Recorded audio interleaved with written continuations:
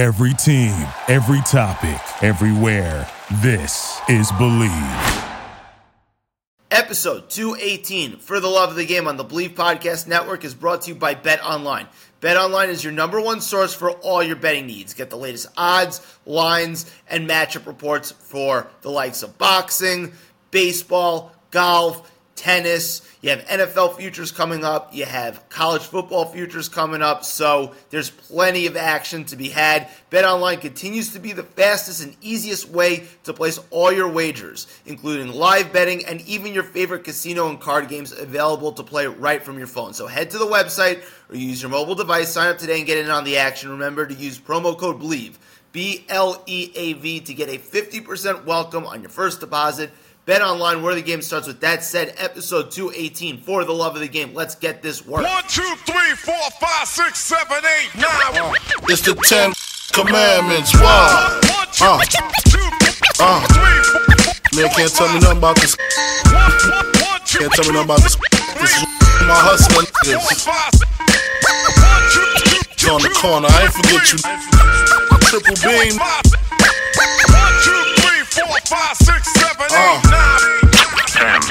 I've been in this game for years. It made me an animal. It's rules to this shit. I wrote me a manual, a step-by-step booklet for you to get your game on track, not your wig pushed back. Rule number uno, never let no one know how much dough you hold, cause you know that try to breed jealousy, especially if that man f***ed up. Get your fuck up. Number 2, never let them know your next move. Don't you know bad boys move in silence and violence? Welcome back. Episode 218 for the love of the game with yours truly. It's ATH. You're back in the saddle, back behind the mic. Took a couple of days off. Not a whole lot to talk about. There were a couple of headlines, but again, baseball season kind of sucks. We're just waiting on NFL season to start. NBA offseason is at a stalemate. No Damian Lillard news. No James Harden news. We're waiting on that to see what happens there. Not a whole heck of a lot to talk about right now. I haven't really gotten into previewing the FIBA tournament, the basketball tournament that is a precursor to the Olympics. I'm not really sure we're going to delve into that.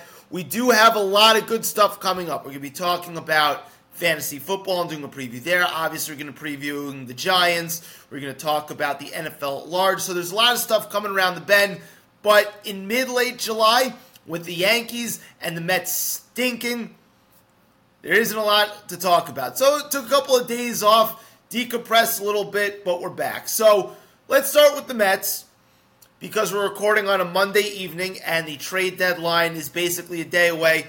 The Mets are doing the fire sale thing right now. They traded Max Scherzer. It started off when they traded David Robertson to the Marlins. Max Scherzer then went to the Texas Rangers. They traded Mark Canha to the Brewers. The Mets, who were about 6 or 7.5 games out of a wild card spot, decided it's time to punt for next year. We'll see if Justin Verlander goes as well. But I think this is smart maneuvering by the Mets. Max Scherzer was clearly a declining asset. They got a top 50 prospect back in Ronald Acuna Jr.'s brother. So we'll see.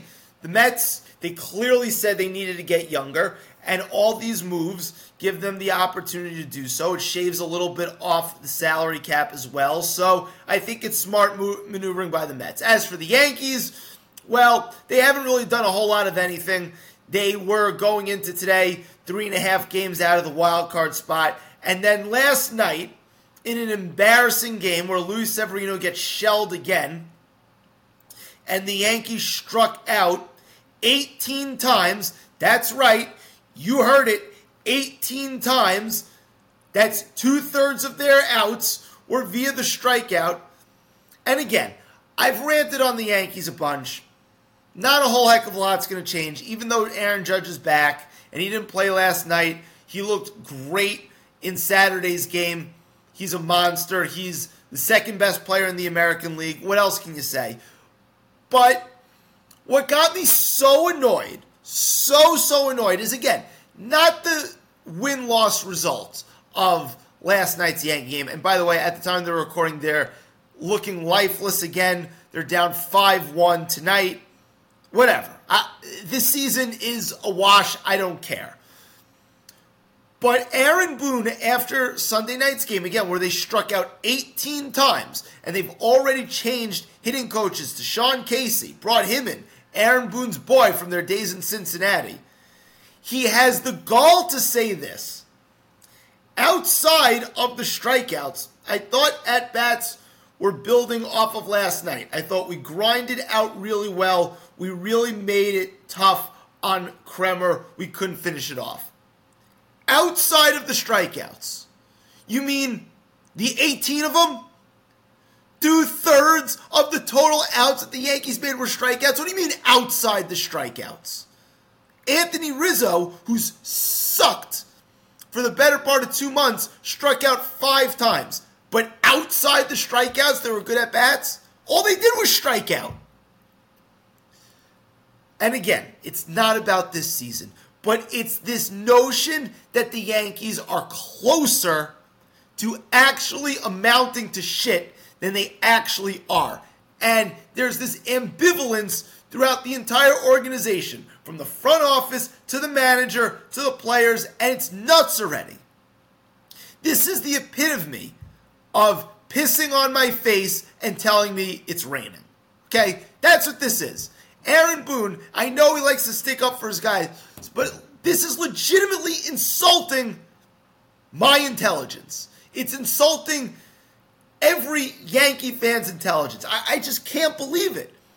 Of all the stupidity that Aaron Boone is, this might be my tipping point. Outrageous. Outside the strikeouts. 18 strikeouts.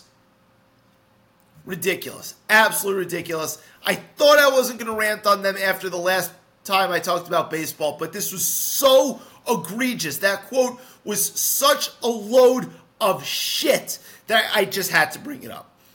Other things, before we get into tonight's guest, a first-time guest. I'm very excited to have him on. Somebody who's, again, played high-level college basketball. We're going to talk to him about a myriad of different things. The developments of the G League, playing overseas, whole lot of things to talk about. But Saquon Barkley for the New York Giants signed his contract. 1 year, $11 million. The last little bit, $2 million could be in incentives. A lot of that is tied to the Giants making the playoffs. Saquon, who did not want to play on the franchise tag, kind of looked around and saw the landscape of the league. I'm sure he saw what's going on with Dalvin Cook, a guy who's 28 years old and is clearly not washed up. And Saquon is going to report to camp, play on the franchise tag, going to get $11 million this year. And yes, I think the Giants operated well within their rights. I think they did something smart, considering Saquon's injury history, considering what the CBA allows for you to pay running backs. I just would have wished, and again, maybe this is just because I like Saquon. I like what he stands for. I think he's the best running back in the NFL when he's right. I've said this multiple times. He's at worst the third or fourth, at worst, coming off his best year. I would have liked the Giants to have gotten a deal done. A long-term deal. Now, if you're quabbling over $2 million, I think at that point, just get it done. But that's not what happened, so we'll see what happens with him next year. More than likely, if he has a good year, he's just going to get franchise tagged again. And then the number will go up to about $12 to $13 million, which ironically is what he was looking for in guaranteed money for a 3-year deal. But Saquon will be back. We'll see what happens next year, but we'll talk about next offseason then. Saquon is back, not going to miss any time. He's at practice. All systems a go for the New York Giants. Last thing I want to talk about before we bring on tonight's guest. Again, it's going to be a shorter monologue because, again, not a whole heck of a lot going on right now in the world of sports. Jaylen Brown, of the Boston Celtics signed his contract extension. 5 years, $304 million. A Supermax extension. It is the richest extension in NBA history. This contract immediately is the worst contract in the history of pro sports. And I've heard all the arguments of smart guys that I respect. Ryan Russillo talked all about it, how the cap is going up, how the Celtics are in a no-win situation because of where they are cap-wise. If Brown hit the open market and left, they would have absolutely no room to replace him. I get all of that. I get it. I do. But under no circumstances, if I was the GM or the owner of the Celtics, am I ever signing Jaylen Brown to the richest contract in NBA history. Under no circumstances. I'd sooner trade him. I'd sooner trade him and Jason Tatum and the entire team and start from scratch than sign Jaylen Brown to the richest contract in pro sports. And again, I know these things reset all the time. I'm just not doing it. I'm not doing it. He's between the 25th and 30th best player in the league. I get what the CBA allows guys to negotiate for. I understand how it works. And guess what? I don't care. I don't care. If I was in that position, there is no way he gets that deal. I would sooner have traded him immediately for anything. My biggest pet peeve in sports, and this actually loosely ties to the Saquon Barkley, Daniel Jones thing, is that Saquon kind of got squeezed because Daniel Jones is a quarterback, and quarterback salaries are slotted as such, and running back salaries, especially if you're going to be on the cap, are slotted as such. And I'm bullish on Daniel Jones. I am. But Daniel Jones making $40 million a year when Saquon Barkley, who is the best player on the team, is making $11, I get the positional value. I get it, but it doesn't make sense to me. It's time for owners and general managers to reset things. And I'm not saying collusion by not paying guys their money. All right? I want the players to get paid. I do. But if you're not the top of the top, in the top 5 or 6 guys, you should never be getting top dollar in terms of a contract. I don't think Daniel Jones should be making that much when Patrick Mahomes is getting what he's getting. The Justin Herbert contract, 5 years, $262 million. And I'm not the biggest Justin Herbert guy. I think Trevor Lawrence is actually going to be better than Justin Herbert. That's one of my hot takes for the NFL season, for the fantasy football season. We'll get to that stuff in about a week or two when we do a full episode on that. But again, Justin Herbert is no worse than the 6th best quarterback in the league. As much as I'm not a huge fan like some are, that contract is justifiable. I just don't believe that you have to pay guys who aren't super elite money. Spread it around. And if that means going back to the drawing board, so be it.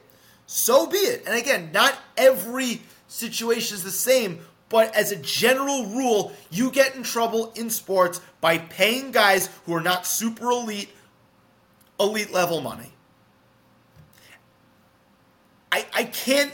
I cannot believe this Jaylen Brown contract. Again, and smart people tell me why it happened. He made all NBA. He was able to negotiate a Supermax. It was the right time.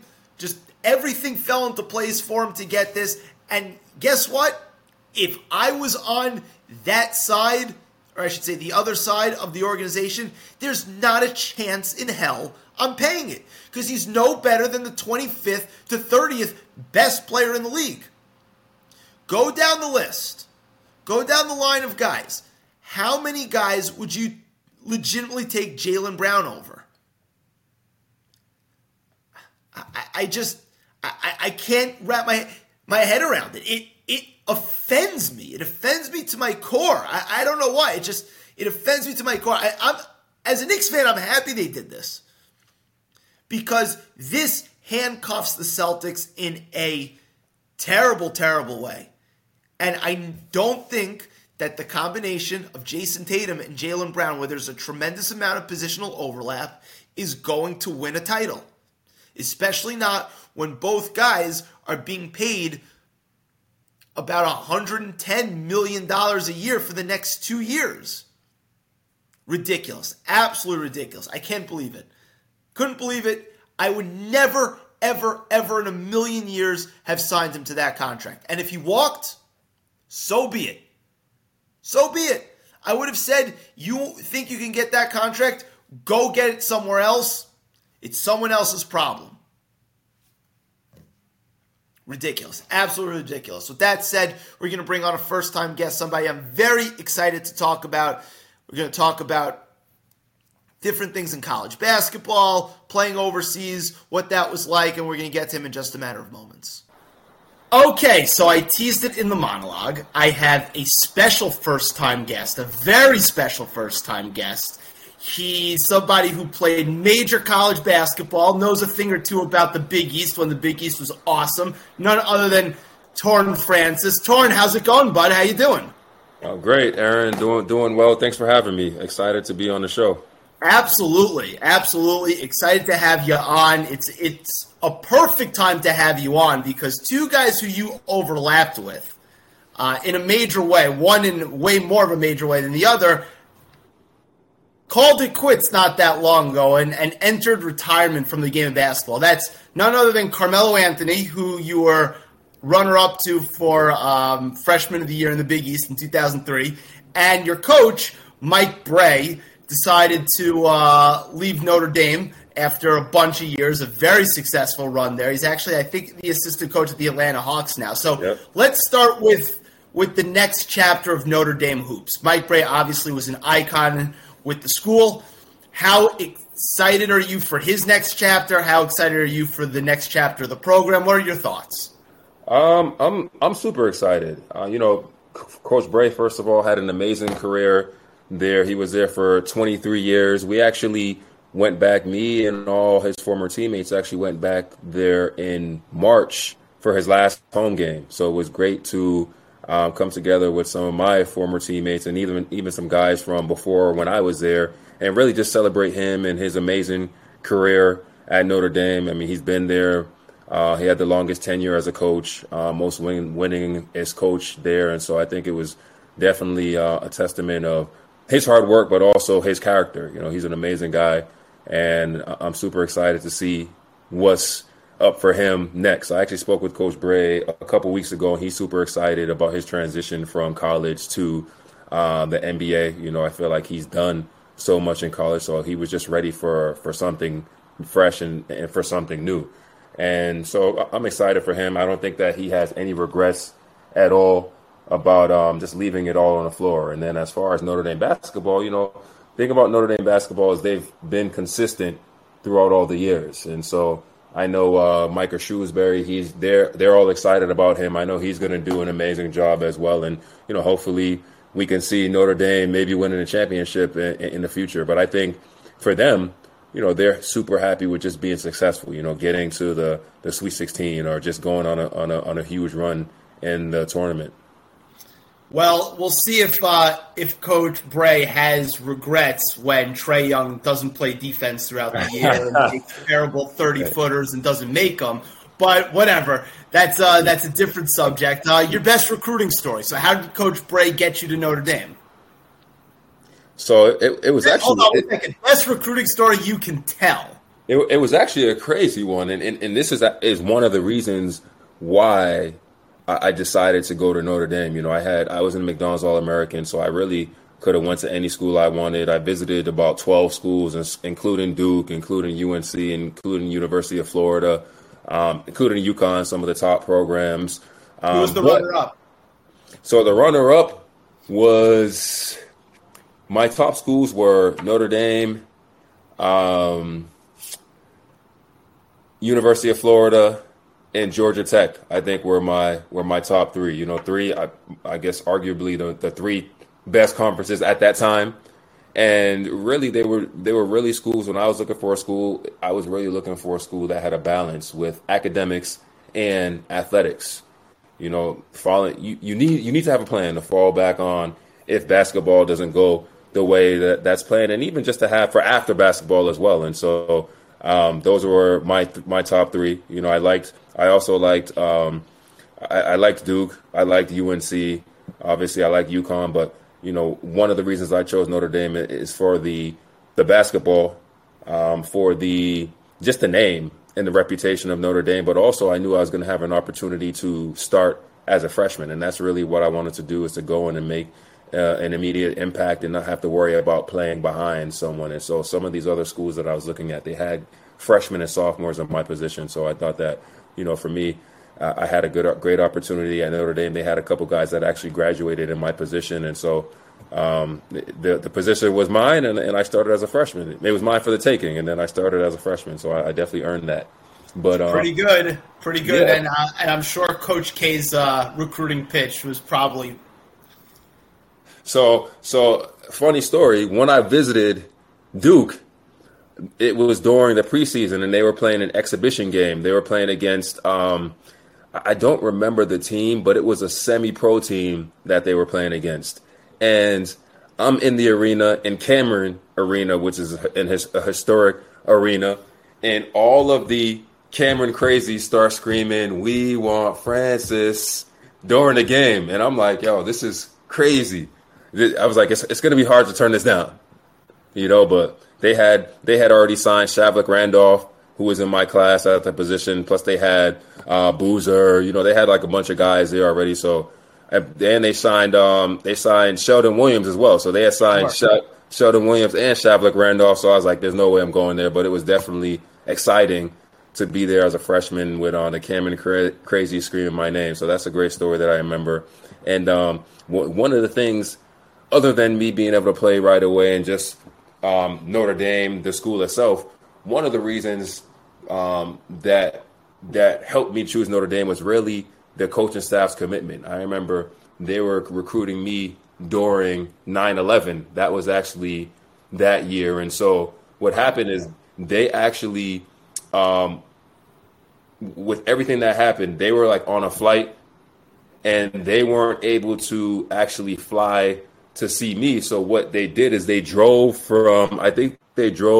they were in Providence in New York, and they drove to Boston to meet with me, Coach Bray, and his assistant. It was Coach Slow at that time. They drove to Boston to meet with me and my mother, and then they ended up meeting up with Muffet McGraw, who was a women's coach. She was recruiting someone in Massachusetts as well, and all three of them drove back to Indiana because 9/11 had towers had just went down. Everything was crazy, so they were able to rent a car, drive back to Indiana. So that really just shows some commitment, just despite everything going on. They rented a car, drove to see me, then drove all the way back to Indiana. So that was one of the great recruiting stories from Notre Dame, and one of the reasons why I chose Notre Dame. What's crazy about that is September 11th, I feel like everybody has a story who's around, our age. Like, that was my second day of high school, right? And I went to school in Manhattan. So that was, let's just say, a crazy day, to put it mildly. So you played, and obviously you going to Notre Dame, I think, worked out pretty well. You had a pretty awesome career. So let me ask you a question, because you played in the Big East when the Big East was arguably at its peak, right? It's got the most number of schools. It's the powerhouse conference. It was getting number one seeds in the NCAA tournament. What is your fondest memory of playing in the Big East? And are you sort of sensing right now, obviously realignment has changed a lot of things, but it seems like, especially with UConn winning the title last year, that the Big East is kind of coming back a little bit. It's getting a little bit more glam. So, two-part question. What's your fondest memory of playing in the Big East, and is the Big East on its way back? So for me, that was actually one of the reasons why I chose Notre Dame as well. And so I wanted to play in the Big East. I thought the Big East was the best conference at that time. I thought it was between the Big East and the ACC personally. And for me, being from Boston, playing in the Big East, we will be playing against BC. We will be playing against, who else? UConn, Providence College, St. John's, Rutgers, Seton Hall. And so these were all games that my family was able to go to see me, you know, a quick drive. And so that was another reason why I chose Notre Dame, just being in the Big East, but also my family having the opportunity to come and see me anytime we were actually playing any of those East Coast teams. And I loved it. They actually came to see me every time that they could, you know. And so for me, my fondest memory of playing in the Big East, I think my whole freshman season was amazing. You know, my whole career was amazing, but my freshman season stood out just because we actually made it to the Sweet 16. And so I think that's definitely one of my fondest memories. That year, we were actually ranked 5th in the country. And then we went from going unranked to going to 5th in the country. And that happened because we beat 3 top 10 teams in 1 week. And so we had played in the tournament with Maryland and Texas and us. We beat Maryland and Texas. They were ranked, I think, 2 and 3 in the country. And then the week after, we played, and that's when Texas had T.J. Ford. Maryland had they had a bunch of guys. They had who did they have? They had a bunch of guys. I don't remember all of them. Steve Blake was on that team. No, was he still there? Steve Blake was still there. Steve Blake was there. Also, the other guard. I can't even. I played against him several years overseas. Drew Nichols was there. And I can't remember any of the other guys. But then the next week, we played Marquette. That's when D. Wade was there. He was a sophomore. I was a freshman. They were ranked 9th in the country. We beat them. And so we went from being unranked to beating those 3 teams, which put us in the top 25. And then a couple weeks later, we were actually ranked 5th in the country. And so that was an amazing stretch. And then just going to the tournament, you know, that was an amazing stretch, just being able to go to the Sweet 16. The atmosphere was amazing. The games were amazing. And that's definitely one of my, I would say, and that's not really Big East per se, but I think that just the whole year and actually getting to that point was super exciting. It was very hard to beat the Big East tournament in Madison Square Garden. I mean, those, as just a fan watching those games, I mean, craziness. Like, one of my fondest memories watching college basketball was the 6 overtime game between UConn and Syracuse. Yes, the last year of the East, which is crazy. I mean, it's a shame what happened to the conference, but I think with some of the coaches, highlighted by Danny Hurley at UConn, I think that Coach McDermott at Creighton's doing a really good job, that the Big East is coming back a little bit, so that should be exciting to see. But I wish the old teams would come back, like Syracuse would come back. I wish all those teams would come back. So when you played against D. Wade in the that season, did you know? Did you know that he was just like, all right, this guy is absolutely like just nasty, that he was going to be what he became? Well, everyone was saying that. I didn't really know him personally, but everyone's like, oh, D. Wade is about to be a lottery pick, blah, blah, blah. And so that didn't really matter. We had a ton of confidence coming off the previous week. We were playing at home as well. And so D. Wade, I think, only had 14 that game. And and 14, that's not, that's not a little amount, but for him, it was a great job that we did on him defensively, and we got the win. And a funny story, so D. Wade is the host of a TV show now, a game show called The Cube. Sure. And so I actually auditioned for that show, to be on that show. And so in my video, my audition video, I'm talking about why I should be on the show, talking about a little of my background. And then I was like, oh, yeah, I beat D. Wade back in the day, so I'll definitely beat his cube again right now. And so I just thought it was funny. They didn't end up picking me for the show, but it was still a fun experience. That's a little unfortunate. So, as we mentioned at the top of the show, that Carmelo Anthony retired. An unbelievable career. Somebody who beat you out for Freshman of the Year, had a miracle like freshman season. What's your best Carmelo Anthony story?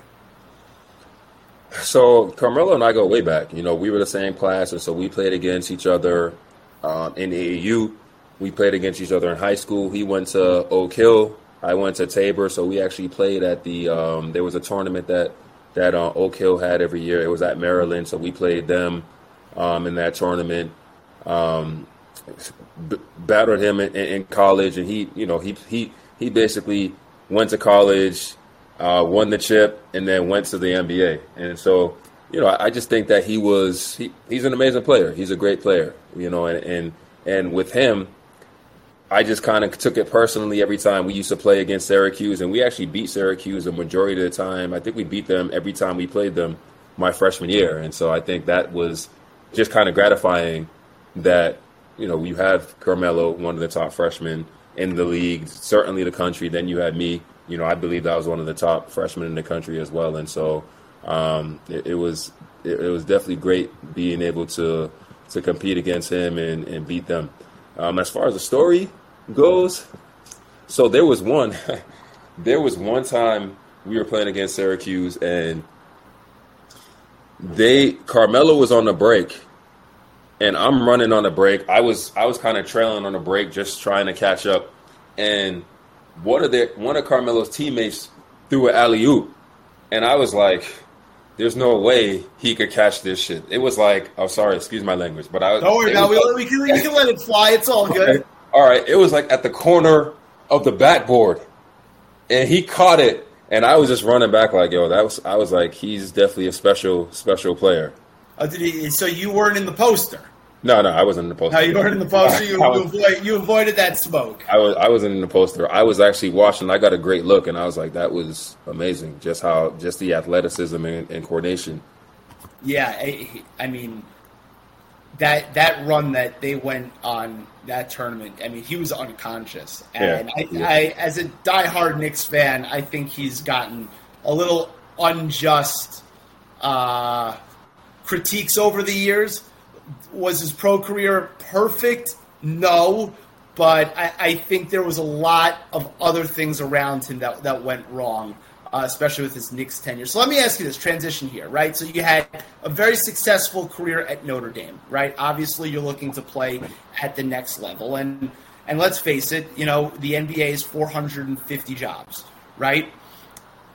The reality is it's not for everybody. So, and, guys like you play overseas, you played in summer league a little bit. What was it like having that realization that it was, that the NBA may not be it, but that my career playing high level basketball isn't over? Like, was there one moment that sort of illuminated it for you? Like take me through that process, because it's got to be hard for somebody like you, McDonald's All-American, successful pro career college career at a major program. Sometimes a dose of reality is hard. And so what was that like going through that? Yeah, so for me, it's really all about timing. I think timing is huge in life in general. And I certainly don't have any regrets. I had an amazing college career. I had an amazing professional career, even though it wasn't in the NBA, but I lived in over 10 different countries. Met some amazing people, had a longer career than most of my peers that actually played in the NBA.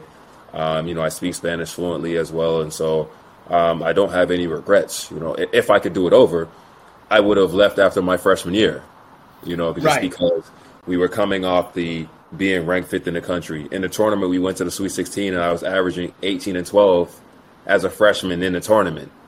And so there was nobody in your life at that point that was advising you to go? Yeah, and so I had a couple agents that they were kind of advising me. I couldn't be signed with an agent, obviously, but they were telling me that they thought I would get drafted 15 to 25 if I would have put my name in at that time. But I was young, and I was like, well, I would rather do one more year and try to go lottery. And ultimately, it doesn't even matter. If you're going first round, that's guaranteed money.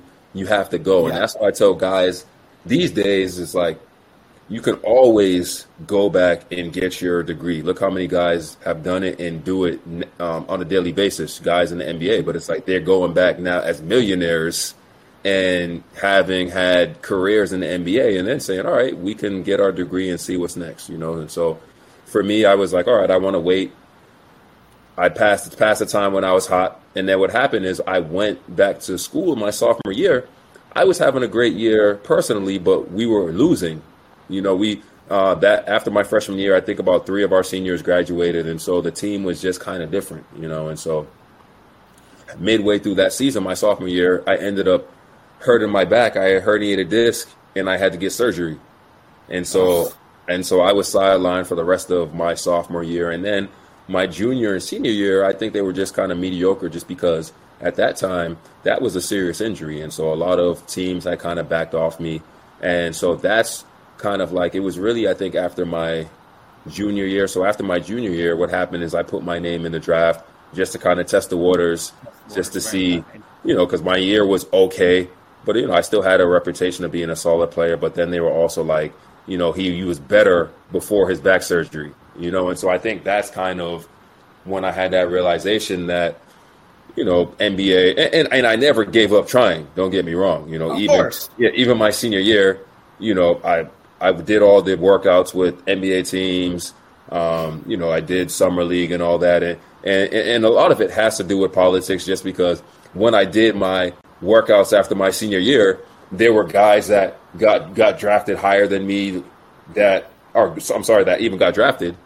And I was killing them in the workouts. And it's like, these coaches and these scouts, it's like they already know in their minds kind of like who they want. You know what I mean? And so that's kind of like during some of those workouts when I would be dunking on these guys or killing these guys and I look over and I see the coaches not even really paying attention, then I was like, maybe if I don't get to the NBA, I could still go overseas, make some great money. My agent had kind of planted that seed saying that, he's already working on deals overseas for me. I could still go over there, make some good money.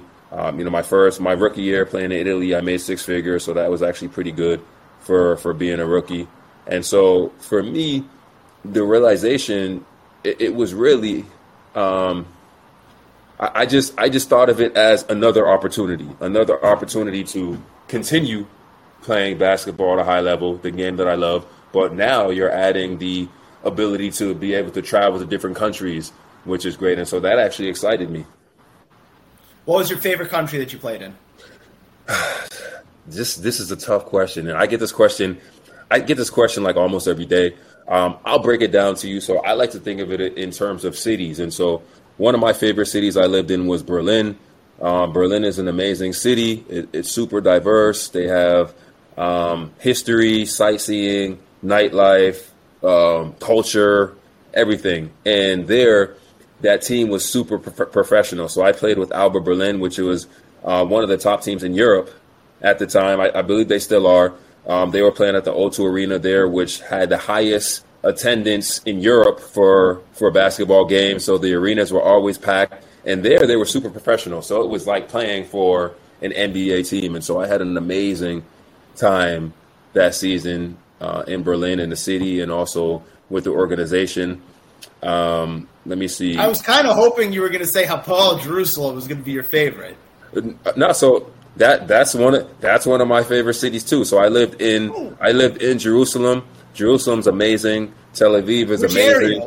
Which area in Jerusalem did you live in? I don't remember. Yeah, I don't remember. But when I was there, I got to see everything. Got to see everything in Jerusalem. Obviously, went to the Dead Sea. Went to Tel Aviv all the time. Went to Bethlehem. So that was kind of a surreal experience being out there, because I'm like, yo, this is kind of like one of the motherlands, you know what I mean? And so it was an amazing time. And there is super cultural. weather's amazing, and it was great. So you mentioned, playing in Summer League. When you played in Summer League, I don't think Summer League had the cachet and the media. It definitely didn't have the media presence like it has now. Like, tell me about your experience in the NBA Summer League, and are you shocked by how big it's gotten in terms of just whether it's, airing on TV or, the constant social media clips, like compare and contrast a little bit. So the thing is, the Summer League has always been very relevant. I just think now with the kind of like with the advancement in technology, it's way more visible. Exactly, way more visible. Now it's like I think mostly all the games now are being televised. I think back then they would televise, a couple games with some big name guys, but now all of the games are being televised. Like I watched so many Summer League games this past summer, just scrolling the channels and seeing games on. I'm saying, all right, let me catch this game. Now you have these guys, they're actually showing highlights of Summer League on SportsCenter as well. And so I think it's really the advancement of technology, because Summer League has always been huge, it's always been huge for players playing in the Summer League, and it's always been huge for, maybe guys who were less less scouted to really try to make a name for themselves. I just think now it's like, and now also the game is changing as well. So it's like you have these guys, some of these unicorn guys like Wembanyama, and some of these guys that are like 7 feet and they're, shooting, dribbling, and it's like, this is what people want to see. The game is transitioning, and so I think now a lot of these guys are getting more publicity as well. They're more in the spotlight as well, and so I think that that's why the Summer League it's been more visible. What's your best Summer League story? Was it it wasn't in Vegas when you were there, right? It was in like different places, like Orlando, I think had. I'm almost positive Salt Lake City had. Yeah, so I never played. I played with Miami Heat for Summer League, and so that was in Orlando. And then I also played with the Boston Celtics in Vegas. And so I got to. Because you did play in Vegas. Yeah. Oh, nice. And so I got to experience both. Vegas was fun just because it's Vegas, and so we would definitely be focused on the games, but then we would go out and enjoy Vegas as well. That summer when I played with Celtics, I actually had I had some bad tendonitis in my knee, and so I really didn't play much, and so that really wasn't a super good experience. Not being able to play, it was kind of frustrating, but I still had a great time. Yeah, the other tournament you played in was the basketball tournament, which has also had a major glow up. Yeah, major glow up. Like when you started, right? And you guys were very successful in that tournament. When you started, did you think it was going to be as big as it is now? Because now it's like, ESPN deal, the whole nine, the prize money's bigger. Like, are you shocked by how successful that venture's been? I am pretty successful, but from the first year, and so just to give you some background, my team, we won it the very first year. I think it was 2015, I want to say. I don't remember the exact year, but that was the inaugural year, and it was $500,000 for the prize money. And so a couple guys, we were like, let's get a team together. A couple guys from Notre Dame, we were like, let's get a team together. And we ended up winning that, and it was amazing. But the way the tournament was ran, it was super organized, and that was the very first year, and so the next year when they increased the prize money to $1 million, they had more sponsorships. They were going to start showing the games on television, and so you could tell they were on track to blow up. And then I think it was 1 million prize money was $1 million for another year. Then it bumped up to 2 million. And then I think that's kind of when when COVID came. Right. And so it was canceled for a couple years, and now it's back to $1 million again. And so it'll come back. Yeah. Of course, it's at $1 million now. So that's great. So I have no doubt that it will increase to 2 million, 3 million again. Obviously, the more money that they're bringing in is the higher that they can increase the prize money.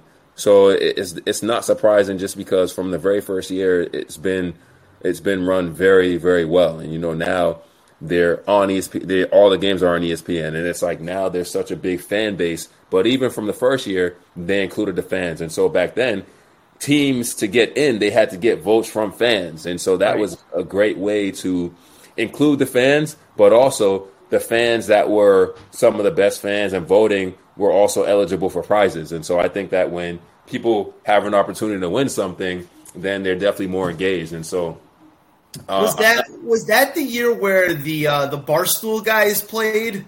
We played them in the championship. That's right. Okay, so you played it. I mean, obviously they had ringers like Josh Boone, Matt Walsh, guys who played major college basketball, but they had Big Cat and Prez sitting on the bench. Like Big Cat actually got in a couple of games. That's so funny. Yeah, they had Josh Boone. That team. They had Josh Boone. They had the other guy from they had Josh Boone. They Dante had Jones, who played at Dante Jones. They had Dante Jones. They had Dante Jones. And funny story. So let me see. When was this? I want to say, So about 8 months ago, I was on their podcast with Big Cat. And so, and so they had me on the podcast, and then they were just talking about that championship game, basically. So it was great. It was great just to go and talk about that. Big Cat was joking around, saying that if he would have gotten more time, they would have won. But it was, the funniest part about it back then was just like, one of the other Barstool bloggers played on the team from Philly, right? Yeah. Smitty was on the team from Philly, who didn't even have like the top level guys that you had and that team had, and he gets like his ass swatted, and it's all over the website. They were pissed. They were pissed because they were not expecting us to win. But I mean, we had some pro guys on my team. We had guys on my team. We had guys that weren't professionally, but they still played on a regular basis, and so we were still going to compete, and we won, and it was amazing. And great thing about that, also, it was in Boston, so I had my home, I had my family, my friends there to watch. So it was great to have that support, also. What I remember about that video was because Barstool's office, before they became mega huge, right, and moved to New York, they had the purple starfish was out like in full force in that gym. Yeah. And that's so funny. Wow. Yeah. I was almost positive that was the case. That's fantastic. Yeah, and that's when I had my locks, my dreads back then, so I had long hair. So that might be why you didn't recognize me. So could you still obviously you can go to any LA Fitness you want and basically just dominate. Do you have an itch? You have an itch to get back in the game a little bit and play in that tournament again? Yeah. So I play now 2 or 3 times per week. I was just playing in a couple men's leagues. We lost one in the semifinals, but on a buzzer beater. We definitely should have won that league. And then there's another league that's going on right now. And so I still love to play. I still love the game. And then I play. So we have one of my former trainers. He organizes a pro run, and so it's a lot of guys who are actively playing, guys who are waiting for assignments overseas, or guys who are waiting to get on summer league teams, or guys that used to play professional. So it's very, very high level, and so they invite 15 guys on Tuesdays and Thursdays, and then just have 3 teams, and then we just do runs. And so winner stays on, loser goes, and so. I definitely love to, and that's just the best way to stay in shape. I don't like to run. I only like to run when I'm playing ball, and so why not? That's awesome. I actually I do a video series for the podcast network about the do's and don'ts of rec league / pickup basketball for guys in their 30s. Right now, obviously, I'm a 5'11" Jewish kid with moderately long arms who can't jump, so I just shoot jumpers. But I still think that there's a major code to pick up basketball and rec league ball when you're at a certain age. So we'll let you out on this, and you've been awesome with your time, and I really appreciate this. We're going to have to do this again. Thank you, for sure. Your biggest pet peeve when it comes to rec league basketball for guys around our age. What's your biggest pet peeve? So guys around our age, my biggest And can you get me in as a ringer one time just so I could say I played with some ex high level people? I might be able to get you in. Let me see. My biggest pet peeve for guys our age. That's a tough one. I think that it would have to be So I think that one's tough. All right, that would have. I'll tell you mine, and then you can tell me yours. All right. If you're playing in a pickup game or a men's league, rec league at in your mid-30s, and you take a charge, you are the biggest asshole that's ever lived. Do people do that? Do people do that? Yeah, I have multiple people who've tried to take charges against me, and you're just falling up, people's body parts. You don't want to just hurt your knee or hurt your ankle. If you take a charge, you're a jackass. Stop acting like Charles Oakley in the '93 Knicks. All right, it's not that serious. No one takes charges in pickup. No. Thank you. Yes. It was in a league. It wasn't in a pickup game. So it was a league. Okay. Yeah, which is different. A little different. All right. That's a good one. That's a great one. I guess mine is just people who don't get back on defense. You can't want to shoot the ball every time or turn the ball over and not get back on defense. You know what I mean? And so whether you're playing the 3-point line guy, I know, right? That guy's the worst. And they want to cherry pick and get an easy layup. You know what I mean? And so nah, play basketball, play on both ends, offense, defense, no matter whatever level it is. That was one of my most recent videos. I basically said that, because being a bit of a combo guard, if you're going to be the 3-point line to 3-point line guy, I'm not passing you the ball. I'm not. Until you go inside the free throw line, I will not pass you the ball. It's my rule. Prove to me that you are going to go inside the free throw line on both ends, and then you get looks. Yeah. Torrin, this was great. This was awesome. I had a great time. We're going to have you on now. As the guys on Pardon My Take say, your buddy Big Cat, you're now a recurring guest. So great. You now have obligations. I'm down. This is great. Awesome. And can't wait to do it again. I'll speak to you soon. Thanks so much. Right, sounds good. Thanks for having me. Thanks again to first-time guest and hopefully recurring guest Torrin Francis for coming on. I thought this was an awesome interview. Hope to have him back on soon. That's episode 218. For the love of the game, take us out. Gotta go, more pasta bake up. Word up. King. What's up? 4, 5. 1, 2, 2, 3. 4, 5. 1, 2, 2, 2, 3. 4, 5. 1, 2, 3, 4, 5, 6, 7, 8, 9, 10.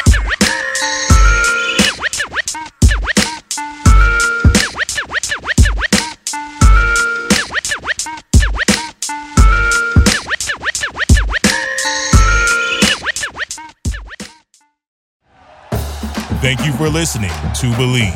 You can show support to your host by subscribing to the show and giving us a 5-star rating on your preferred platform. Check us out at Believe.com and search for BLEAV on YouTube.